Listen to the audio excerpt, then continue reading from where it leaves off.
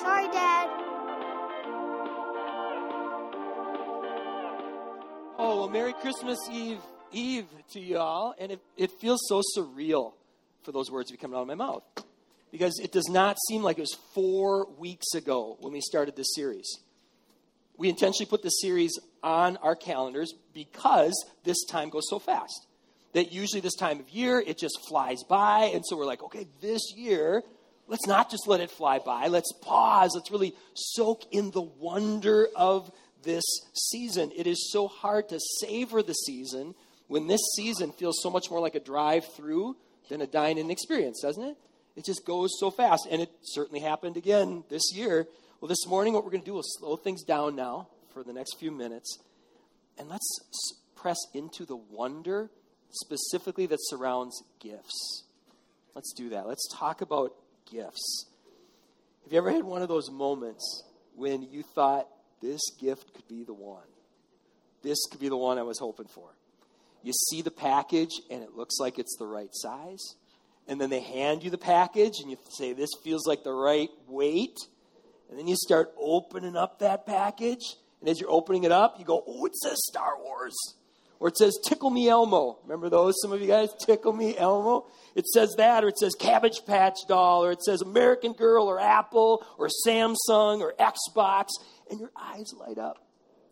Because you say, this is it. This is the one. This was the gift that I was waiting for. And your heart beats faster because you realize, it's here.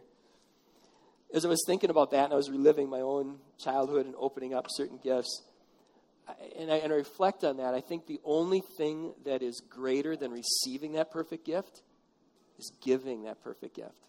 Can I get an amen to that? When you've got the gift, that you know that person, because you know them, you know that person is just going to love it. There's nothing like giving that perfect gift. And one of Laura and I, our favorite memories of all time was the Christmas we gave puppies, plural, to our 2 girls. That was so awesome. You know, picture this. Grandma and Grandpa take our 2 kids. They were 6 and 4. You talk about a puppy age. It's horrible for the puppies, but great for the kids, right? You know. So we sent them on the scavenger hunt, and they go out, and then they come back, and the scavenger hunt ends at the Christmas tree where there's this big box waiting, and just on cue, like the snow coming down today, just on cue, they get close to that box, and the box barks. Woof! It was so awesome, so awesome. And that moment that Emma and Andra opened that box, and they met Buddy and Buster for the first time, man, that was a great memory. Great memory. Well, great gifts come in many forms. Last week, Jason shared the story about a song, the backstory behind a song that was written by this culture-shaping author. So we introduced you to this guy if you didn't know him last week. His name is Longfellow, Henry Wadsworth Longfellow. This is the man that is the creative force behind the song that we pressed into last week. I heard the bells on Christmas Day. It is so rich. Those lyrics are so rich. Here's just one of the verses. It was as if an earthquake rent the hearthstones of a continent and made forlorn the houses born of peace on earth, goodwill to men. That song was a gift. That song was a gift. Well, this week, as we press into the wonder of the greatest gift that could ever be given or received, I want to introduce you to the creative force behind another inspired song. In 2018, we mourned the loss of this man. Any of you recognize him? Stan Lee. Stan Lee. He created a marvelous universe that inspired songs like this. Spider-Man. Spider-Man. Does whatever a spider can. Spins a web any size. Catches thieves just like flies. Look out. Here comes the Spider-Man. If those lyrics don't move you, I don't know what else I can do. Now, here's where I want to take all this. Here's where I want to take all this morning. We got some kids in here with us. Maybe you can recognize some of these characters here. Where I want to take this is to this place where in the latest Marvel movies, a character named Tony Stark, he is a superhero. And what is Tony Stark's superhero? It is Iron Man. Very good. So I think we got a picture of Iron Man. If we can put him up on this slide somewhere. We got our Iron Man? He's coming. There he is. All right, keep Spider-Man there. Iron Man's over here. And I want these both up here because Tony Stark is a superhero Iron Man. Well, he begins to take in another superhero under his wing, and that is Peter Parker, a.k.a. Spider-Man. In this movie, he takes him in. In the Marvel Universe, Peter Parker had lost his father, and Peter Parker was growing up very, very poor. In fact, his original Spidey suit wasn't much more than a hoodie and some goggles. And Tony Stark welcomed Peter Parker into the Avengers family, and he mentored him, and he coached him, and he gifted him with amazing new gear. So here's the question when it comes to gifts. What does a kid like Peter Parker give to a billionaire like Tony Stark? Somebody who could afford to buy anything that can be bought. What do you give to a guy like that? All right, let's level this up even further. We got another picture. Anyone recognize this guy? Who's that? That's Thanos. Thanos. Now, with his special glove, Thanos can do almost anything. People refer to his power as God-like. God-like. Well, what do you give someone who's got God-like powers? What do you give that person? They can snap their finger and they can make just about anything. Well, today we're not going to stop with God-like, are we? We're going right to God. Here's a question that we're going to wrestle with today. There's a place to write this in your notes if you'd like. What gift can you give to the source of all good things? What can you give to the one who's the source of all good things? Anything material that you can give him, anything creative you can come up with. It is all ultimately a gift that was given to us.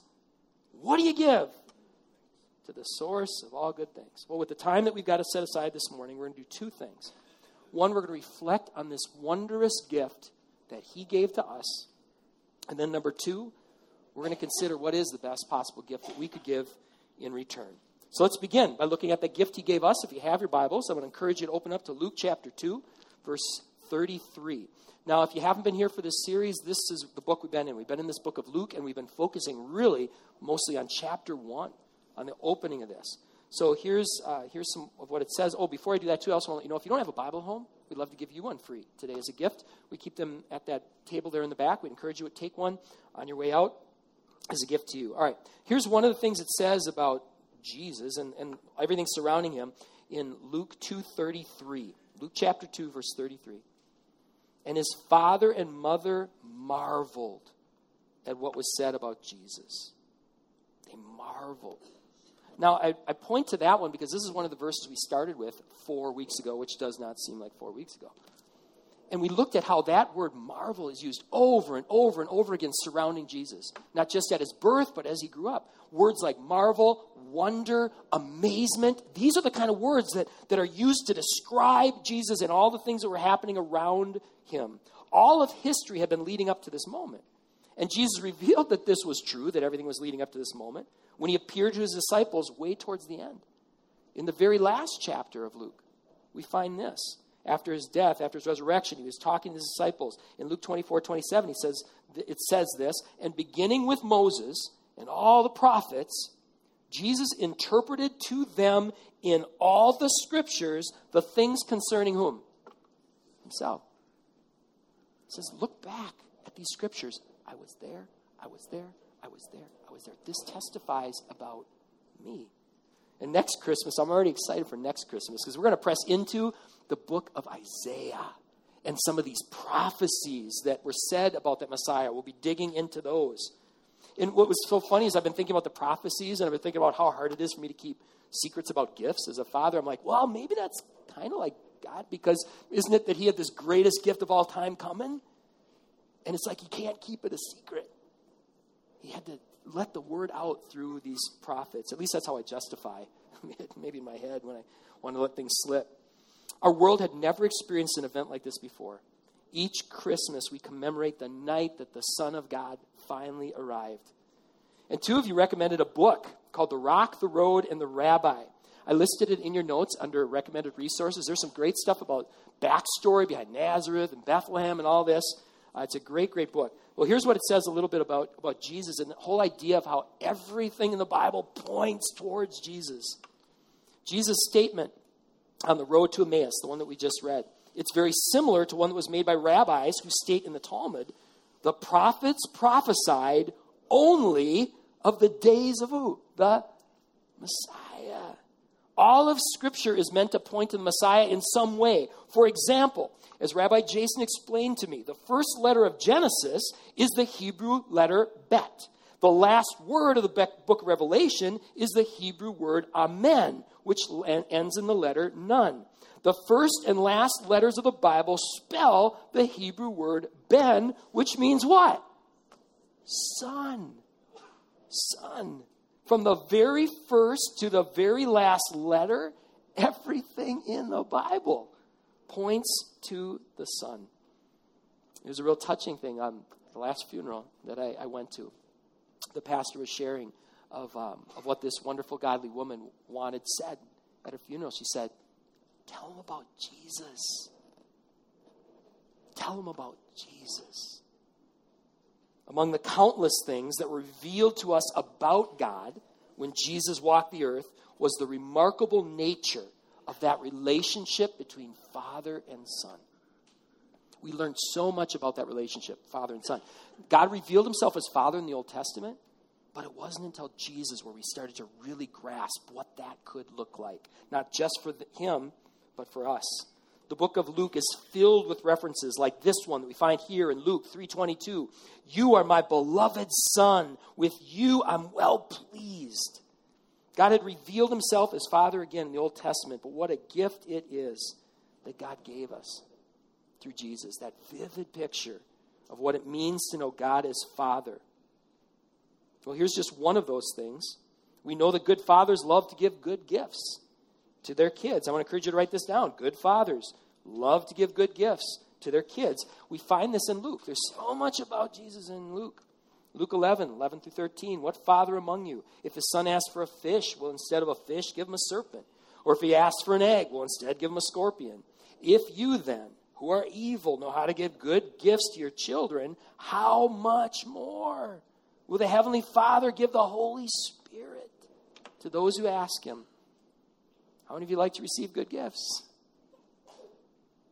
Jesus the Son reveals that God the Father loves to give good gifts. And here's the thing about giving good gifts.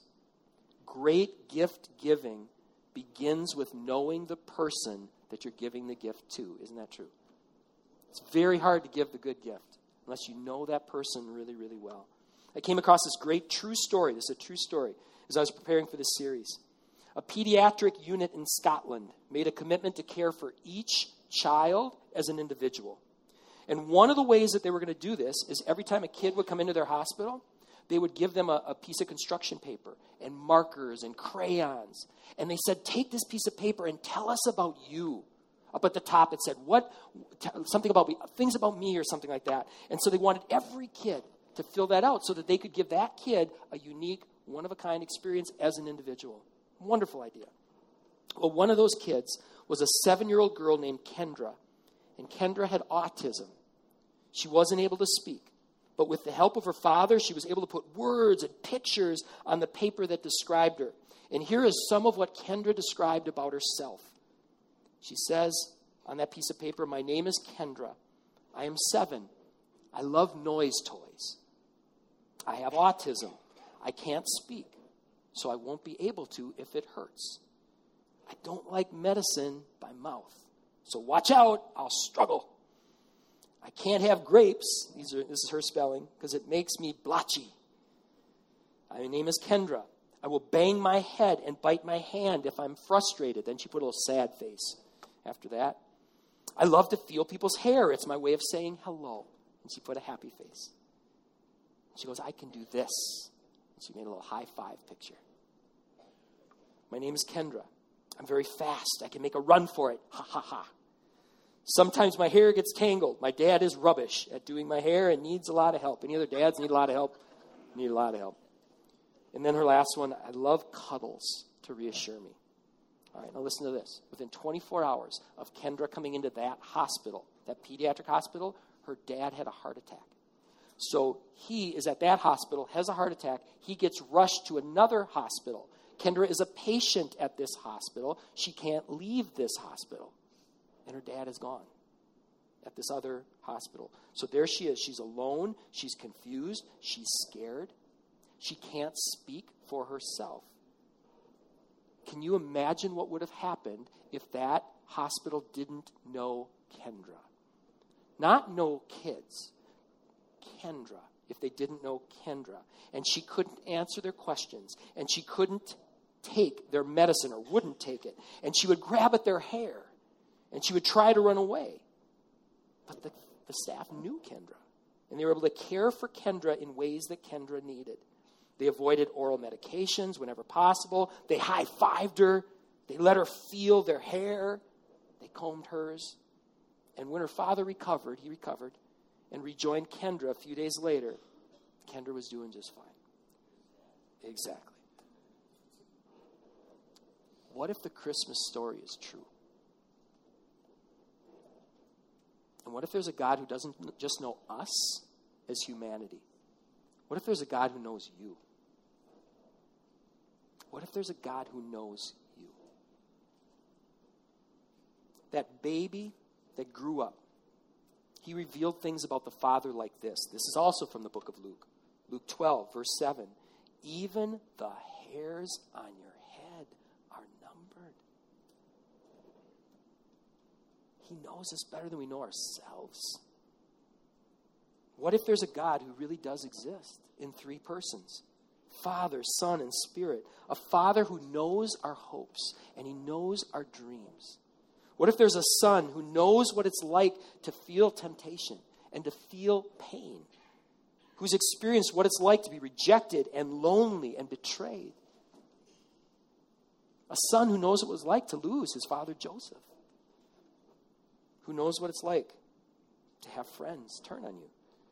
And what about a Spirit? God the Spirit who knows us so well, the Word says he can intercede for us in words that we can't even understand. And what if this same God who sees all and knows all, the good, the bad, and the ugly, what if this God desires to give good gifts to his children? God is more. Christmas is more than a reminder that God understands. Christmas is a reminder that God cares. That he cares. He cares enough to enter into our world, to walk among us, and then he demonstrated the full extent of his love by paying that ultimate price on the cross. So what do you give? What do you give to someone like that? To the one whom we owe a debt that we can't pay, the one who gave us the very air we breathe and even designed our lungs that breathe it? I've been wrestling with this question for a lot of weeks, and there's probably many different ways to answer this, but here's where I landed. The best gift that we can give to the source of all things is to receive the gift that he gave us. Now, there's other ways you could answer this, but that's where I landed. The best gift that we can give to him, the source of all good things, is to receive that gift that he gave us. And when I think about that, I can think of examples all around me. When Laura and I gave our girls those puppies, there was no greater gift that they could have given us in return than to just love those dogs and to feed them every once in a while, Laura said.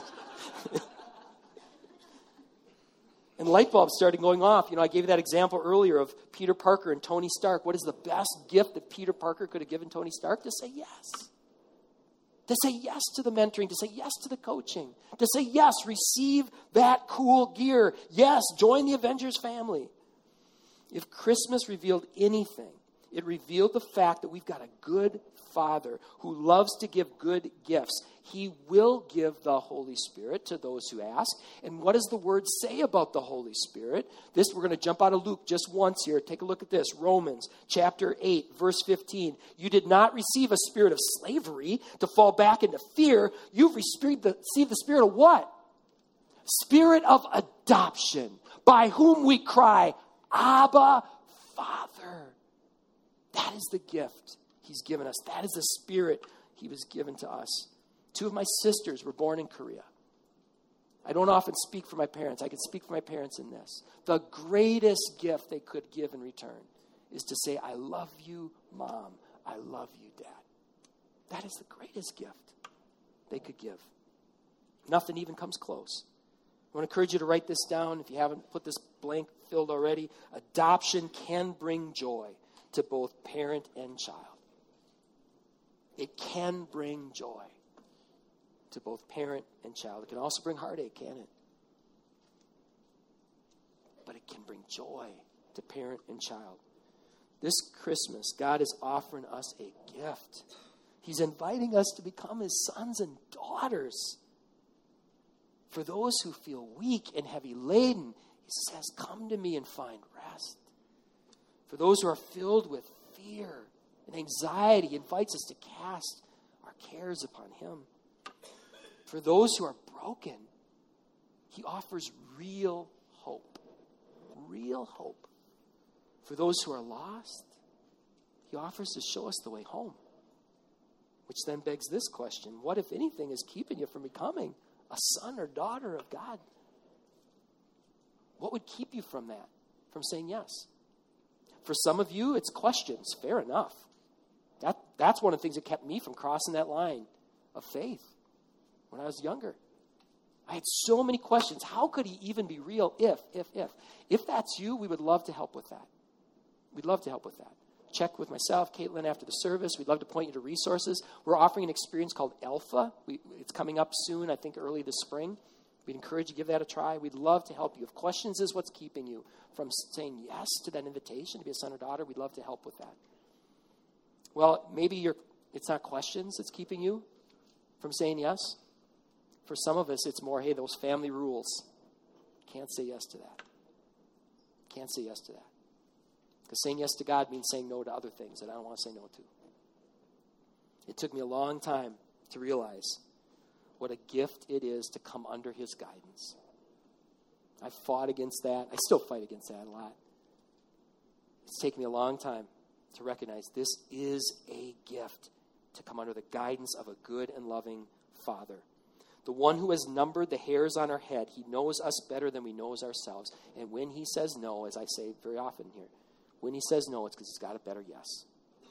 I was reminded of that on Saturday. Last Saturday, our family went down to see a lights display down at the Minneapolis Arboretum.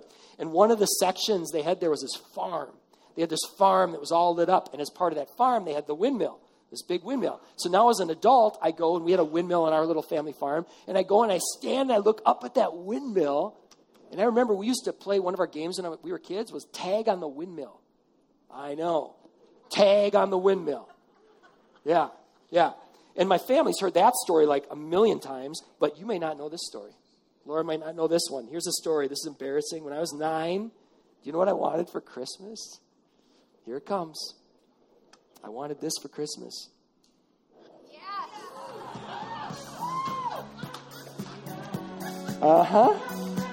Yep. I wanted Saturday Night Fever album for Christmas. I bet I'm turning red right now. How many of you know that a loving father would not sanction a game of tag on the windmill? How many of you know that? All right. How many of you know that no good father would ever let their kid listen to disco? All right. Yes. Keep your kids away from disco. I'm just saying. Woo. It is easy to forget that a loving father puts boundaries and guardrails in place for a reason. They're a good thing. When you're a kid, you think foolish thoughts like disco is good and you should wear a white suit and all these things. Well, this month, I came across one of the most ironic articles I've ever seen in a long time that really speaks to this. Sometimes people think, oh, if only I could just have my own way. If only I didn't have rules, life would be so much better. Check this out. Real article, RevelantMagazine.com. Christmas is a stressful holiday for all of us. Some of us are worried about getting the perfect Christmas gift for someone special. And some of us are worried about our satanic Christmas ornaments getting stolen from our satanic Christmas tree. This comes from the Bay Area, where there's a giant Christmas in the Park attraction featuring hundreds of Christmas trees. Among those trees is one sponsored by the Satanic Bay Area. It's kind of ironic that there's a satanic Christmas tree just in general. Rory Froy, an astute visitor to Christmas in the Park, told local reporters. Their tree originally had about 140 ornaments, but they're quickly running out because sticky-fingered troublemakers keep stealing them. Local news says that the Bay Area Satanists are pleading with people to stop stealing their ornaments. This, we should note, would be the kind of time when it would be really useful to have some kind of rule about stealing on the books. Maybe, and we're just spitballing here, some sort of commandment or something. When I was a youth director in Minnesota, in southwest Minnesota, a number of our teens were in this area were exploring Satanism. So I did what any good youth director would do. I bought the Satanic Bible, and I read it. And I was surprised by what I read. I was expecting this book of spells and all this kind of stuff, how to worship Satan. It wasn't about that. It's about putting yourself at the center of the universe. That's how the high priest of this satanic chapter understood it.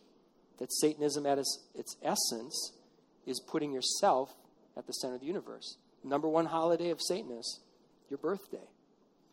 Your birthday.